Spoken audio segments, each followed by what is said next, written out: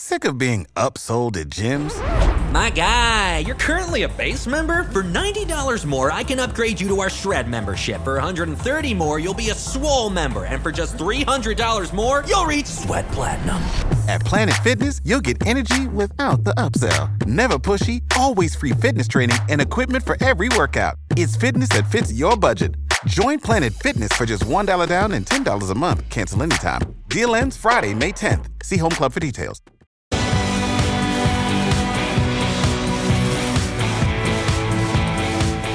Hi, everybody. Thursday, you know what that means. It is Friday Eve. I'm so glad that you're here tonight with me and that you've made it this far through the week.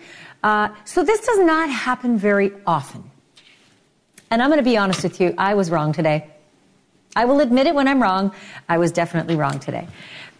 I thought when the jury went out on the Caitlin Armstrong deliberation, I thought it would be 3 hours. I thought it'd be quick. And I was wrong. It was 2. It was 2 hours and like a couple more minutes. But that doesn't happen very often in a first-degree murder case. Let me just be really clear.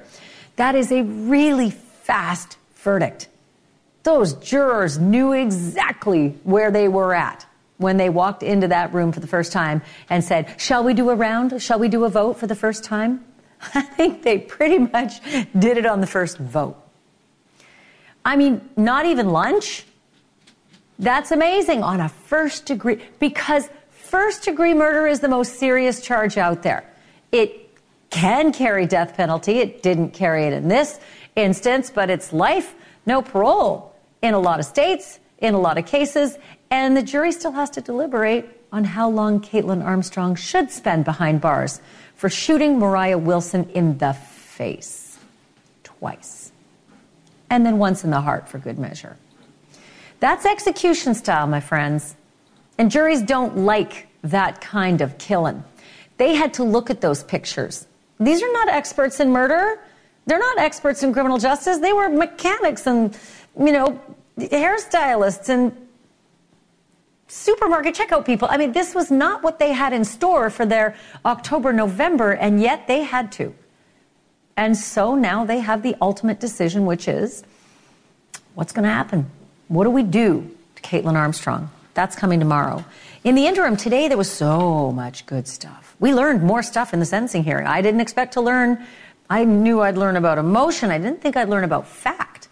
But not only did Mariah Wilson's family speak, heartbreakingly, Caitlin Armstrong's family spoke too. And remember that sister who Caitlin visited before she took off to Costa Rica, whose passport Caitlin had? She got on the stand and she had to answer the question, did you give your passport to your sister? She answered it, and we're going to give you that information. Alex Capriello was our eyes and ears. He's going to join us in just a moment. He also did a quick interview with Mariah Wilson's dad. And so you're going to get all that in a moment. And then there's this, the drugs made me do it. How often have you heard that? And you don't have to answer that. How often have you heard about it in a murder case as an excuse for the murder? The drugs made me do it.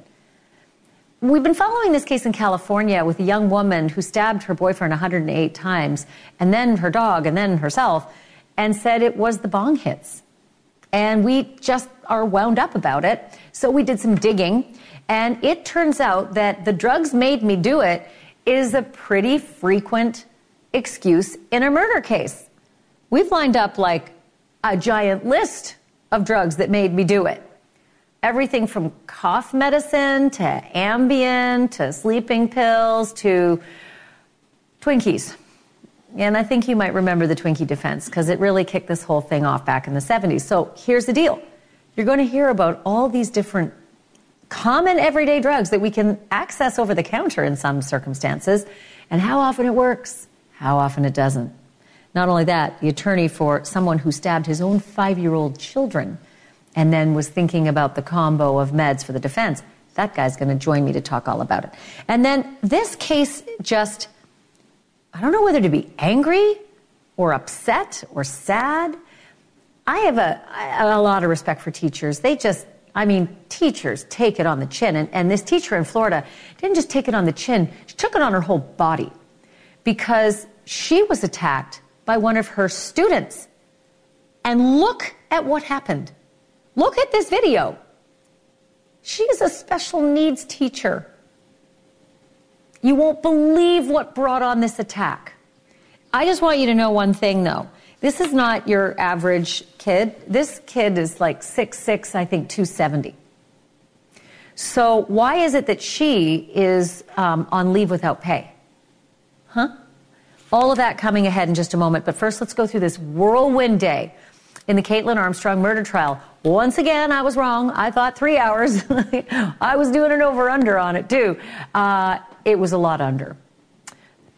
2 hours and 10/16 minutes, depends on the clock you were looking at, depends on whether they were walking slowly back into the courtroom.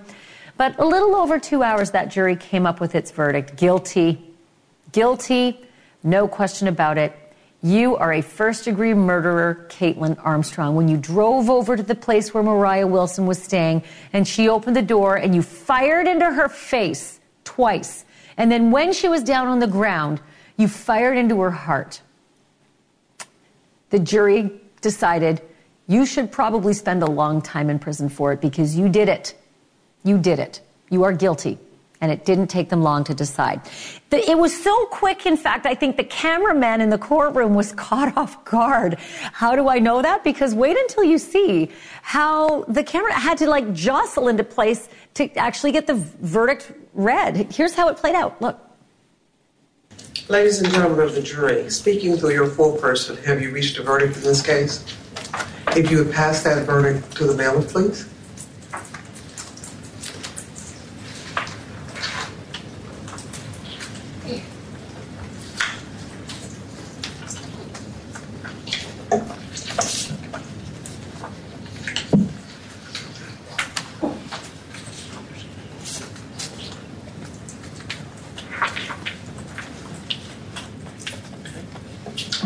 The defendant will please rise. In cause number D1DC 22301-129, the State of Texas versus Caitlin Armstrong, verdict of the jury.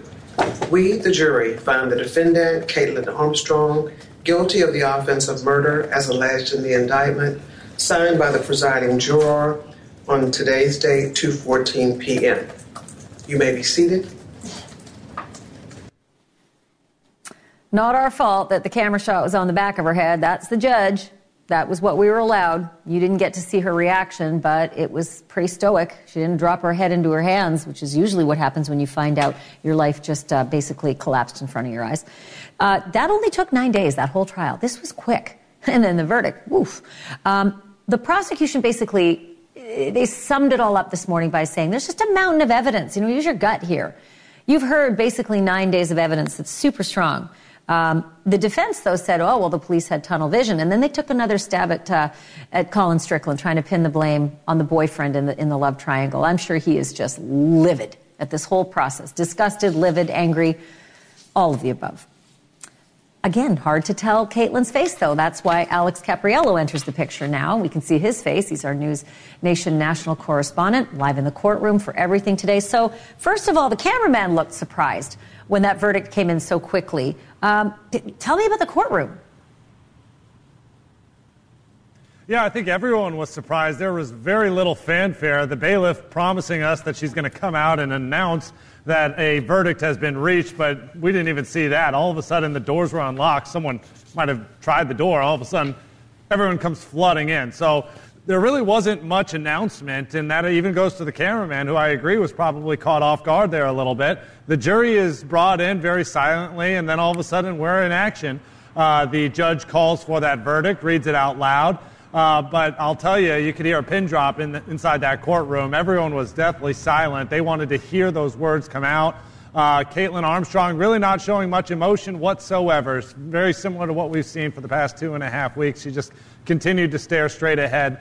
But obviously a very triumphant moment for the Wilson family. This was the justice that they had been hoping for, and they embraced each other very, very lovingly for a very long time after that news came down. They were just so relieved. And, of course, we only have the one camera, right? So you don't get to see all of the reaction. I'm sure over to the left of where Caitlin's standing up right now, that's where the, Mariah Wilson family and friends were all seated and hugging, like you said. I wish we could have seen all of that. So tell me a little bit about, what we're seeing now. It's the back of her head, but you at least had a little better perspective. Did she at least confer with her attorney? Was there any discussion? Did she look to her family? Anything other than what we're seeing right now, which is literally nothing? No, and I'm telling you, Ashley, I look every single time I can to see if Caitlin Armstrong is showing any sort of different reaction or emotion. But she just doesn't really. I mean, every once in a while you'll see her talk and chat, whisper maybe to her attorneys, but she doesn't really look the way of her parents. For the very first time, I saw her actually do something today that was different, and that was when her sister, Christine Armstrong, actually took to the witness stand. I'm sure you're going to ask me about that shortly, but Christine Armstrong did the I love you in sign language to her, and Caitlin Armstrong did it back. She didn't smile, but you saw at least something out of Caitlin Armstrong that I haven't seen yet before. So really not much when it came to the actual verdict being read or throughout the day's proceedings. Well, I am going to ask you about Christine Armstrong because, of course, she is the one who had the passport. Caitlin came to visit her in upstate New York, and suddenly Caitlin becomes Christine Armstrong as she's going over customs and immigration into Costa Rica. So I can't wait for you to tell me about that questioning. She had to answer to that on the stand, which is astounding. Before I do that, though, I do want you to tell me about Mo's family, because they, in the sentencing hearing, were all allowed to speak. Her friend Caitlin Cash, where she was staying, obviously that's devastating. Her brother Matthew was the only other sibling, her mom Karen, and her dad Eric. So just summarize what they all had to say to this court. Yeah, this was a very powerful moment for not only the courtroom, but for the jury to hear. Keep in mind, they have to come up with the sentencing tomorrow morning. So this was the chance for Mariah Wilson's family to say exactly to them how they feel about their daughter and how they feel about their daughter's murder. So Caitlin Cash took to the stand first, and she talked a little bit about what Mariah Wilson meant to her, but also the PTSD that she now feels every single day of her life. She still lives in that apartment where Mariah was murdered, and that's very difficult for her. She shared a quick anecdote on the day that Mariah was killed. She said that she watched her ride her bike away and took a picture of her, sending that picture of Mariah to Mariah's mom, and she sent a text that said, "Your girl is in safe hands here in Austin." Man, that was a heartbreaker for this entire courtroom to hear, because obviously we know just a few hours later Mo was killed. Matthew Wilson took to the stand, talked a little bit about the depression that he's been battling over time and how instrumental that Mariah was in helping him get through those difficult times. Karen Wilson, the mother of Mariah Wilson, also heartbreaking watching her speak about her daughter through tears, saying that she believed that Mo lived her life fully as if she knew her life would be cut short. That's just the way that Mo lived, fast and full of energy. As for Eric Wilson, he was the very final person in the Wilson family to speak. He was just talking about how much of a nightmare this whole ordeal has been and how much he loved his daughter. All right, go over to the other side now, because Caitlin's dad spoke and then Caitlin's sister Christine spoke. So summarize that and the challenges that Christine was given on the stand by the prosecutor about that passport. Yeah, Mike Armstrong was the first witness on behalf of the defense to talk about the character of the defendant, Caitlin Armstrong. Mike basically talked about her childhood, how she was full of energy, how bright she was. She studied finance in college and had a successful career in finance before converting full-time into yoga and handling Colin Strickland's business. But he knows and recognizes that the pain that he is feeling is much worse for the Wilsons, so he did acknowledge that. As for Christine Armstrong, she threw up the I love you sign. She also talked about how much Caitlin Armstrong, her sister, is her best friend and how devastated that she is by everything that's happened. But yes, when the prosecution had a chance to cross-examine this witness, Christine Armstrong, this was a big question that we never heard during the entire course of this trial. How did Caitlin Armstrong get your passport? And they asked, did you give your passport to your sister? She said no. He asked again. Or he actually said, so she stole it? She said, I didn't give it to her. She must have taken it. So that's her answer. That's what she's sticking with. That's that. So last question, and this is important. Caitlin was asked if she wanted to testify, and I can't believe that was even a part of the proceeding today, but she said no. And then a woman named Judith Knotts, who's a Travis County, she's in the chaplain program, gave us some color into what Caitlin does in jail every day. And it's a bit of a window into how Caitlin's prison life is going to be. Can you just summarize that? I got about 30 seconds left. Yeah, as you've mentioned, the Travis County Sheriff's Office is highly difficult to get information from, particularly about life behind bars. And so listening to Judy Knotts speak today really opened up that door because Judy Knotts works for the chaplain program. She helps deliver Catholic church services to Armstrong every Monday. And she said it's an honor to work with Caitlin Armstrong, but also revealed more about Caitlin's life behind bars, saying that she's in total isolation. She spends her time meditating, doing yoga, and reading. She's got this meditation down so well, Ashley, that she's teaching other inmates how to do it as well. Perhaps that's what we've been seeing this entire 2.5 weeks of this trial, was Caitlin Armstrong really in the zone, meditating right there at the defense table, because we really haven't seen much emotion from her. But obviously, she's had a lot of practice behind bars. Maybe she's medicated. That's the other thing. That's not unheard of. Alex Capriello, thank you for being the eyes and ears, considering it's been so hard to get a good view of that courtroom. Do appreciate it. I want to bring in Andrew Cherkasky now. He's a criminal defense attorney, former federal prosecutor. Andrew, she still has to go back to court. There's that felony escape business, her running off in the Benny Hill videos. So that's still to come. But in the interim, tomorrow is the sentencing. And I need you as a lawyer to tell me how important it is that Caitlin took a gun and pointed it at Mo Wilson's face and shot twice into her face, and then for good measure finished her off while she was on the ground through the heart. What does that do in terms of the jury and the metric they'll use to reach a sentence for her? Well, we have to appreciate that that the jury sees her as a murderer. And so it's how bad of a murderer, I guess, that they ultimately have to conclude here. And as much as I think shooting her in the face is something that is remarkably aggravating, I think that also very aggravating is the fact that she was seen scoping out the house ahead of time. I mean, this is the evidence of a premeditation. This is somebody who is thinking about doing it. It's not just a heat of passion type of case. And so that's what I think is really going to resonate with them, is that there was forethought to this. That's what will get her what I think is going to be the maximum penalty. Because I always think about how heinous, atrocious, and cruel and depraved certain kinds of killings are. And when it comes to facing down a woman and shooting her in the face, and she's trying to block that shot with her hand, that to me is something the jurors aren't going to forget. They had to look at those pictures of Mariah's face.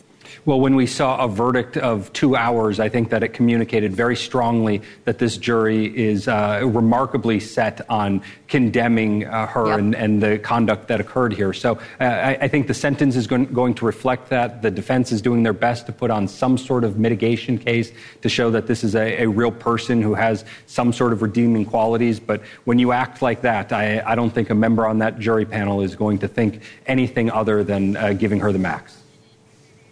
So you're her lawyer for a second, and the judge says, Ms. Armstrong, do you have anything that you'd like to add? Would you like to testify in this sentencing hearing? And she says no. I'm wondering, could she have done anything to shave some time off of what the jurors are going to decide? Or would she have basically put her foot in the grave, because there's no shot at an appeal if you express remorse or take, responsibility for your actions on the record? Well, I think a question like that, you have to go all the way back to the beginning of this case and how it's played out. I mean, if at the very beginning of this case she had admitted guilt or tried to formulate some sort of deal that suggested that she was acting in the heat of passion, that tried to justify what she had done with some degree of mitigation, not even if it's a total defense to the case, I think she could have looked at perhaps less than the rest of her life in jail or some degree of of chance of probation. But when you've gotten this far in it and you've continued to fight and you put on that defense, what do you get up and say in the sentencing? You admit to your guilt at that point. That's certainly not going to do anything for you with your outside hope that you might have an appeal. And so the other side is you just kind of sit quietly by and let them do their thing and hope that there's some chance of an appeal down the road. I think her chance at something mitigated was gone before this trial ever started. And throughout the entire trial, the stoic face without a tear shed, that sort of thing doesn't help either if all of a sudden the crocodile tears show up at the sentencing hearing. Right. Andrew Cherkasky, as always, thank you for your wisdom. Appreciate your time, too. Thank you. Still to come, the drugs made me do it. It's the defense in a California case right now where a woman stabbed her boyfriend over 100 times and said the bong hits made her psychotic. But how often do juries hear something like that as a defense? More importantly, how often does it actually work? We did some digging, and you will not believe the long list of everyday drugs that have been used as an excuse for murder. From cough medicine to sleep aids to acne medication, juries have heard it all, even Twinkies. After the break, the attorney for a man who stabbed his 5-year-old twin daughters while on a bad mix of meds. Big insight next.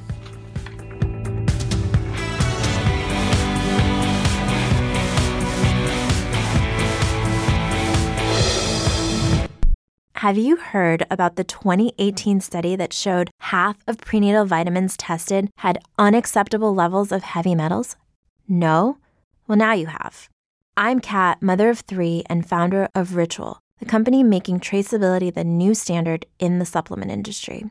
I remember staring at my prenatal vitamins and finding all these things I was trying to avoid. High amounts of heavy metals, synthetic colorants, and unnecessary ingredients. So, at 4 months pregnant, I quit my job and started Ritual because I believe that all women deserve to know what they're putting in their bodies and why. I'm so proud of our prenatal vitamin. The ingredients are 100% traceable, it's third-party tested for microbes and heavy metals, and recently received the Purity Award from the Clean Label Project. You see, we trace like a mother because, let's be honest, no one cares quite like a mother. But don't just take my word for it. Trace for yourself with 25% off at ritual.com/prenatal. Are we a nation of weasels? And I really do ask that honestly. I know it sounds terrible. But the more I hear defenses in court, the more I wonder, are we just weaseling out and looking for anything to get away with whatever it is we've done, like murder?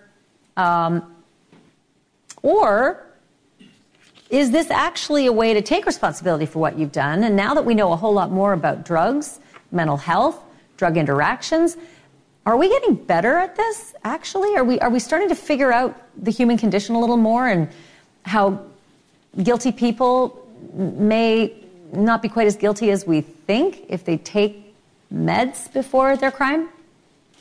I asked that because of this girl on the screen, Bryn Speecher in California. She stabbed her boyfriend 109 times. It is a bizarre case, like nuts.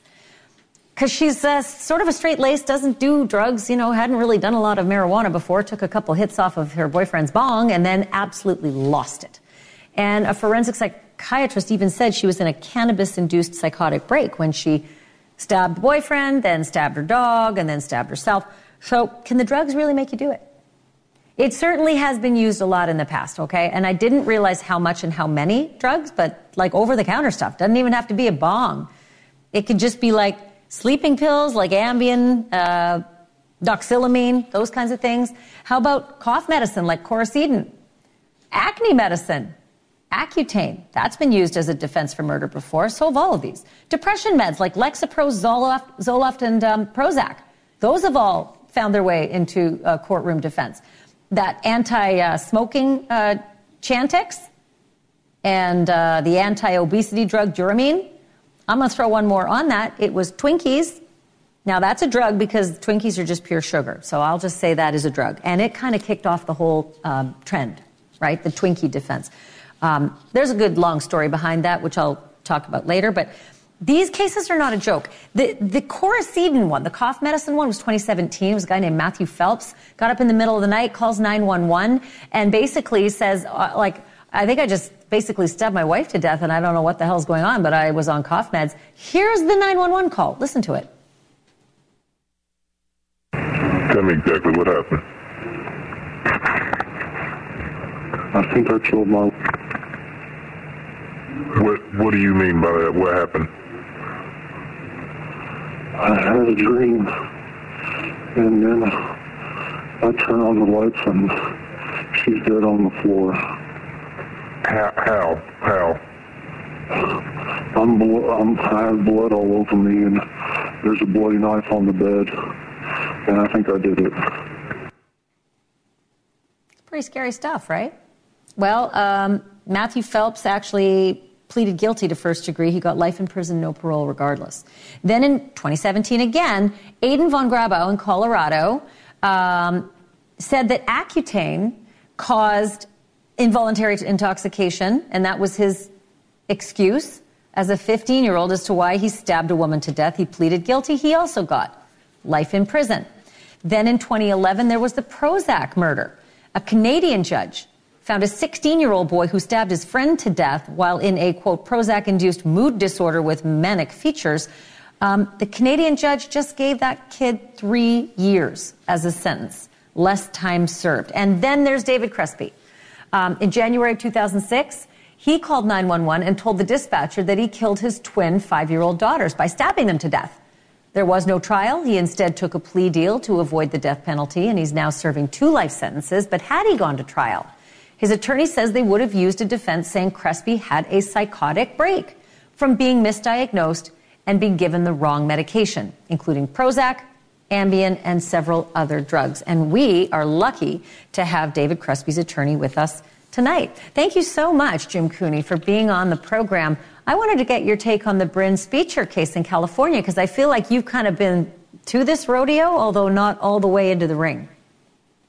Well, there are some differences. David Crespi had a mental illness, and it was a misdiagnosed mental illness. And you see that a lot, that some of these defenses aren't really about the medication. They're about the wrong medication, or they're about an effective medication in the context of an already existing behavioral illness. Now, the case in California has got to be the outlier of outliers. I mean, you're talking about massive overkill.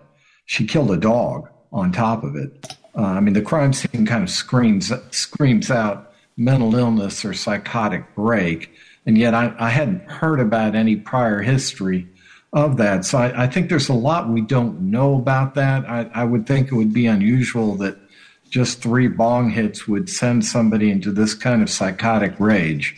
But most of the drug defenses are always tied into a pre-existing behavioral health context.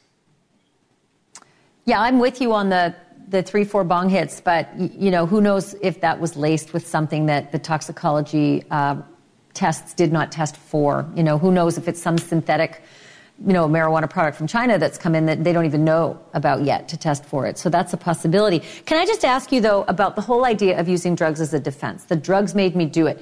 Do you think this is increasing as a trend? And do you think, if it is, that we understand more about drugs, their effect on mental health and its reaction to drugs? I think yes to both questions. First of all, I think people are looking at it more because we understand more. We understand that when you administer drugs across tens of millions, hundreds of millions of people, tens of millions of times, that you're going to have effects that people didn't know about earlier. And then when you do it in the context of pre-existing behavioral health or mental health problems, you've got a recipe in a very few cases for disaster. But these are not absolute defenses for the most part. In other words, these are not defenses that the person's going to walk out of the courtroom a free man. What typically is going to happen is the defense is used to reduce the severity of the crime, say from first-degree murder to second-degree murder, or second-degree murder to manslaughter, because it interferes with the ability to premeditate or deliberate or act in a rational fashion. It doesn't mean a crime hasn't been committed or that you're not guilty of a crime. It simply means that you're not guilty. Just quickly, Can it also downward depart on your sentence, like mitigate how the jury feels about you if they have the opportunity to be part of the sentencing? Oh, or the court, for that matter. The court certainly can take behavioral health or the effect of medications into account in terms of mitigating a sentence. And we do it all the time in death penalty cases. That's what you want to do in a death penalty case, is infuse the first phase, the guilt phase, with that kind of mitigation. It's so fascinating. I could talk to you all day about this, and maybe we'll have another chance, too, because this case isn't over. Jim Cooney, thanks for being on tonight. Thank you. Still to come, a teacher's aide beaten within inches of her life by a student, a 6'6", 270-pound student. All of it caught on this disturbing surveillance camera. Why is she on unpaid leave after this? And what kind of punishment does she want for that boy? That's next.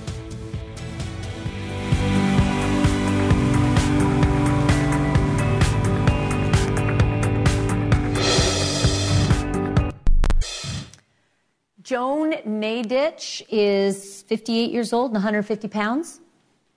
And that's important when you're about to see what happens to her. She's a teacher's aide, special ed teacher in the Matanzas High School in Palm Coast, Florida. And one of her responsibilities is to escort a 17-year-old autistic boy between classes and things in the school. And that boy is Brendan Deppa, 6'6", 270 pounds. And the way that Joan describes it, she texted one of his teachers to say he's not allowed to bring his Nintendo Switch to one of these classes. And the boy apparently found out about the text. And when he found out, she says he first spit on her and then did this. Let's roll the video. It's silent, so I'm going to have to tell you what's going on here. But he basically took off after her in the hallway. She is unconscious right there. He kicks her twice and then sets upon her with his fists 15 times to the torso and to the head. She is motionless, and others had to come to her rescue. Other staff members, students, trying to drag him off her. 6'6", 270. That beating was vicious.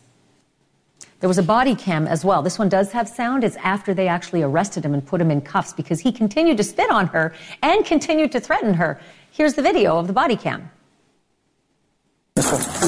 We're gonna stop. Hey, stop. Stupid. I'm gonna kill you. In case you missed it, I'm gonna effing kill you. So that happened. The student has pleaded no contest to aggravated battery of a school board employee. That is a first-degree felony. It can land you 30 years in prison. Nadich actually, this all happened in February. She's actually returned to the school in August, but they gave her a different position. There were complications with her workers' comp, and she ultimately ended up out on her butt. Administrative leave, unpaid. After this, we reached out to the school district. We reached out to the school. Neither one is commenting. Nadich said she's never watched the video, but she will be speaking at his sentencing, she says. I want to bring in Gigi McKelvey. She's the host of the popular Pretty Lies and Alibis podcast. It's so hard to watch that. And then it's harder, Gigi, to learn that this is not the first time this child's been arrested. I say child, he's 17. He can be treated as an adult. What else happened? Why is this a repeat offense? He's had 3 prior arrests for assault and battery and, in fact, has been in a fight in the jail since he's been in custody. So seems like this is nothing new with him.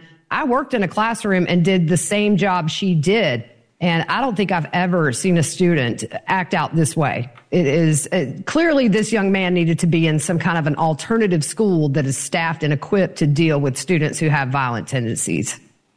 I mean, I smell a lawsuit and, bring your wheelbarrow to the school and collect. That's how I see this one. But let's talk about competency of the 17-year-old. Is there any issue as an autistic kid? Is he competent to be able to plead? I mean, I work with very high-functioning autistic kids. Self-contained is not the total contained. These kids can go out into mainstream courses and do electives. It sounds like that's what was happening here. And they have to have a degree of self-control to be able to do that. Otherwise, you're in the fully contained class where all your classes are in one room. So he must have demonstrated that he was able to do this. And it's just, I'm watching this video now, Ashley. It is vicious. It is scary. And with the way the school has treated her, no wonder our teachers are leaving in droves. They're underpaid. And then when something like this happens, they're not supported by the administration. It's terrible.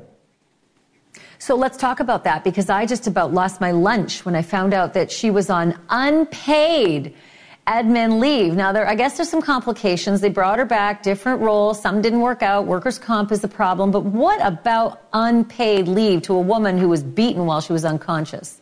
Well, like you say, I hope they've got thick pockets, because I think that she's going to sue the pants off of them, as she should. I mean, you have to support your teachers. I mean, she literally had her life on the line. And they thank her by saying, we're going to send you home and we're not going to pay you. To have to go to a GoFundMe to be able to support yourself and pay your doctor's bills is something that parents in that school district need to be raising their voices in support of this woman and show that they stand behind her, because these teachers, they get very little thanks from students and a lot of times parents. And yet she showed up every day and did her job, and look where it landed her. Let me tell you, it landed her 5 broken ribs, a severe concussion, hearing and vision loss. Her speech has slowed, she says, and she suffers from ongoing cognitive problems as well as, pain. Gigi, let's continue to watch this. I really hope that the school does right by her. That is just so upsetting. Thank you for being on tonight. Thanks, Ashley. Gigi McKelvey, as always, love having her. Pretty Lies and Alibis. You have got to download that podcast. She's so good. Coming up, it is a pretty bold statement when you arrive at a high-profile court hearing in a Mercedes, especially when you don't have much money and your husband has just been accused of being a serial killer. But that is what you're seeing right here. The estranged wife of the suspected Long Island serial killer. She showed up in the Mercedes yesterday for a court hearing. And strangely enough, that didn't even make the biggest headline. Instead, it was the big, toothy, loving smile she gave to Rex Heuermann in court. Again, this is her estranged husband, because she served him with divorce 6 days after the arrest. So what is going on with this family? The attorney for their 2 children joins me next.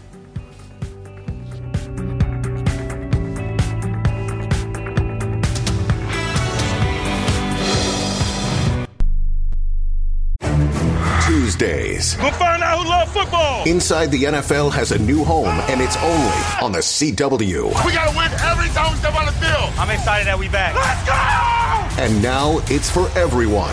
Dominate from the first snap to the last snap. With new host Ryan Clark and analysts Channing Crowder, Chris Long, Chad Johnson, Jay Cutler. What a play. The all-new Inside the NFL. Touchdown! Tuesdays at 8, 7 Central. Stream free next day. Now on the CW. Sports allow us to play, learn, and grow. But there's something more important than victory. At the U.S. Center for Safe Sport, we believe every athlete deserves to be safe. Safe from abuse and misconduct on and off the field. We equip athletes, parents, coaches, and others with the right education to recognize, prevent, and respond to harmful behavior. Join the movement to champion respect and end abuse at uscenterforsafesport.org. Why does this room look amazing? What'd you change? Oh, I just got these custom shades from Blinds.com. It's all online, so it's really easy. Great price, too. Ugh, I remember shopping for blinds. I waited around all day just to get a quote. Hi, sorry I'm late. I know you said just the bedroom, but what do you feel about the I feel bathroom? like I had to say yes just to get rid of her. All right, just go ahead and sign here and we'll get everything taken care of. It took forever, and the worst part, hidden fees. How about you?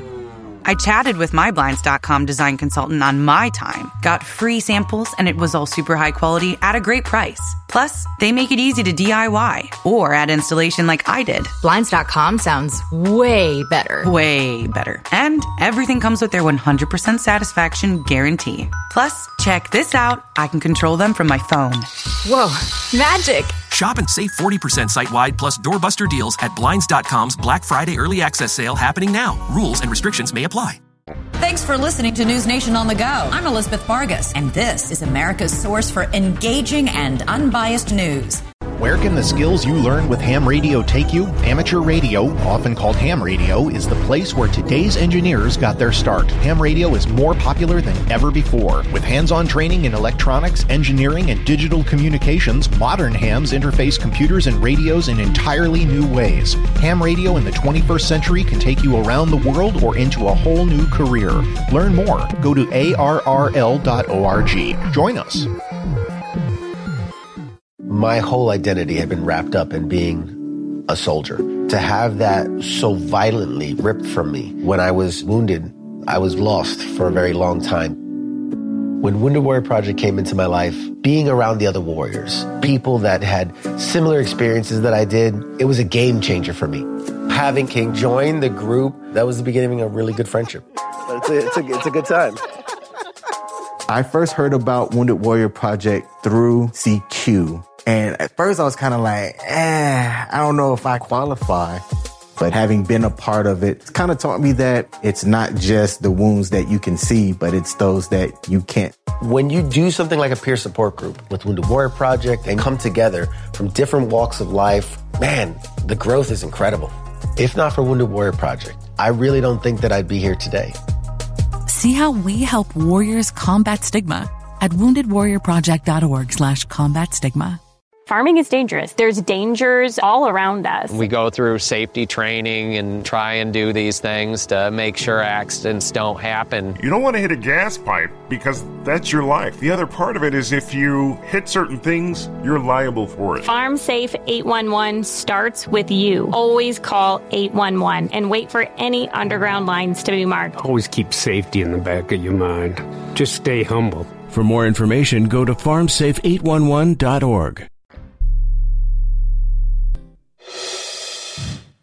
So last night we told you about a weird court hearing. It was supposed to be routine for the Long Island serial killing suspect, Rex Heuermann, but it was weird because his wife, for the first time, decided to come to a hearing. Okay, and she's struggling financially, understandable, right? But she showed up in a Mercedes, and she was surrounded by a documentary crew. That was all strange.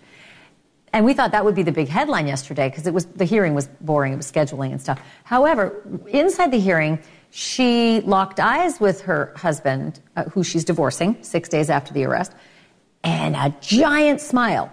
All court, multiple media outlets saw this, not just our producer at News Nation. Multiple outlets all saw this giant smile that did not leave her face until the media filed out.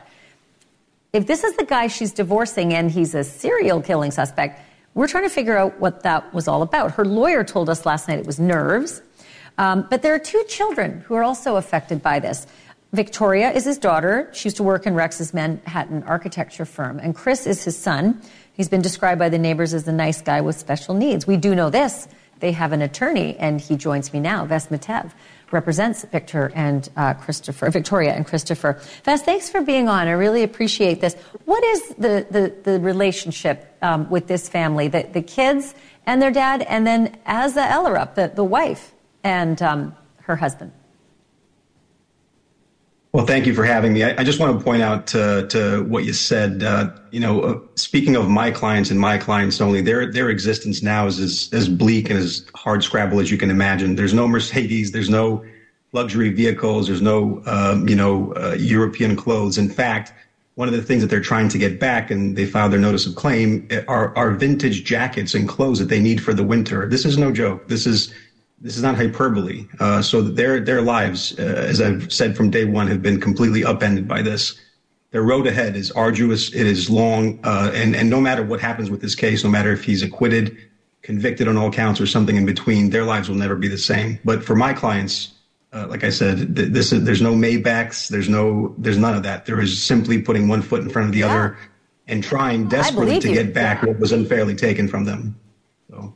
I believe you that they're struggling out there in that little house because he was the breadwinner, and they said all along, we don't have any income now. So the Mercedes threw us all off. So what's the relationship between Christopher and Victoria and their dad? Have they visited? Have they spoken to him? They've spoken to him. They have not visited with him. That's something that may be coming down the pike, obviously, every day. They're reevaluating what they're going to do every day as new information comes out in the media, as the DA releases new evidence, et cetera. So it's not out of the question that they will see him at some point, but as of yet, they have not. And what about the mom, Az Ellerup, smiling, a big smile? Like, what's the relationship? She filed for divorce, but then this giant smile. What's going on between the two of them? Yeah, that I wish I could speculate on that. I'm not going to. She has very capable attorneys. I think Mr. Macedonia was on your show last night. He commented as to that. So I'm not gonna wager any hyperbole on that at all. What I can tell you though is again, this was a very small cohesive unit, and that still remains in large part as to my two clients. Obviously, again, no one could imagine what happens when the man that you've grown up with and is your father and has raised you is accused of these atrocious acts. And they're only allegations at this point, as we all know. But that's why I keep saying, no matter what happens next, their lives will never be the same. There is no new normal. It's just one day after the other. That's it. Vess, you're right. They're victims, right? Your clients are victims in all of this. And I sure hope there's not online bullying, because that stuff happens. You got to stay in touch with us, okay? And keep us posted on how they're doing. We certainly will. And thank you for having me on. Vess Matev, thank you for being on, and we'll talk again soon. Coming up, I do have this for you. Cops and ex-cons are not known to be the best of bedfellows, but you don't know John Lally and Jonathan Gibson. John Lally's criminal past officially became his criminal past when he came across an officer down. That cop, Jonathan Gibson, was lying on the road, shot and bleeding after a highway gunfight, and that is when Lally went from ex-con to unexpected hero. Come on! Come on! You're okay, bro! You're okay! You're okay! Over here! Why the felon put his life at risk for a cop, and more of this heart-pounding rescue when we return. Sometimes help comes from the place you least expect it, like during a gun battle on a Texas highway. An officer was bleeding on the road after being shot when he suddenly felt himself being dragged across the road to safety. His rescuer then shielded him behind a nearby vehicle, and that hero story has a twist because it was an ex-con rescuing the cop, and all of it was caught on tape. All right, come this way! Come this way! Come this way! This way! Come here! Come here! Come here! Come here! Come here! Get up! Get up! I got you! Come on! Come on! Come on! You're okay, bro! You're okay! You're okay! Over here! Over here! Right here! You're okay, bro! You're okay. Breathe. Put your gun down. You're okay. You're gonna be all right. Where you at? Listen, you're gonna be okay, bro. Relax. Relax. Hold my hand. Hold my hand. Hold my hand. Hold my hand. Just look at me. Look at me the whole time. Hold. Look at me. Look at me. Look up here at me, bro. You're okay. You're okay. You're okay. Just hold my hand. Hold my hand. Hold my hand. Don't let go. Don't let go. Just hold my hand, brother. If it hurts, hold my hand. Hold my hand. It's okay. Lay down. Let him lay down flat. He has to be down. Let him lay flat. God damn it. I'm still here with you, buddy. You hear me? You hear me? I've been to jail 1,000,000 times, man, and I love cops too, bro. You're going to be all right. You're going to be all right.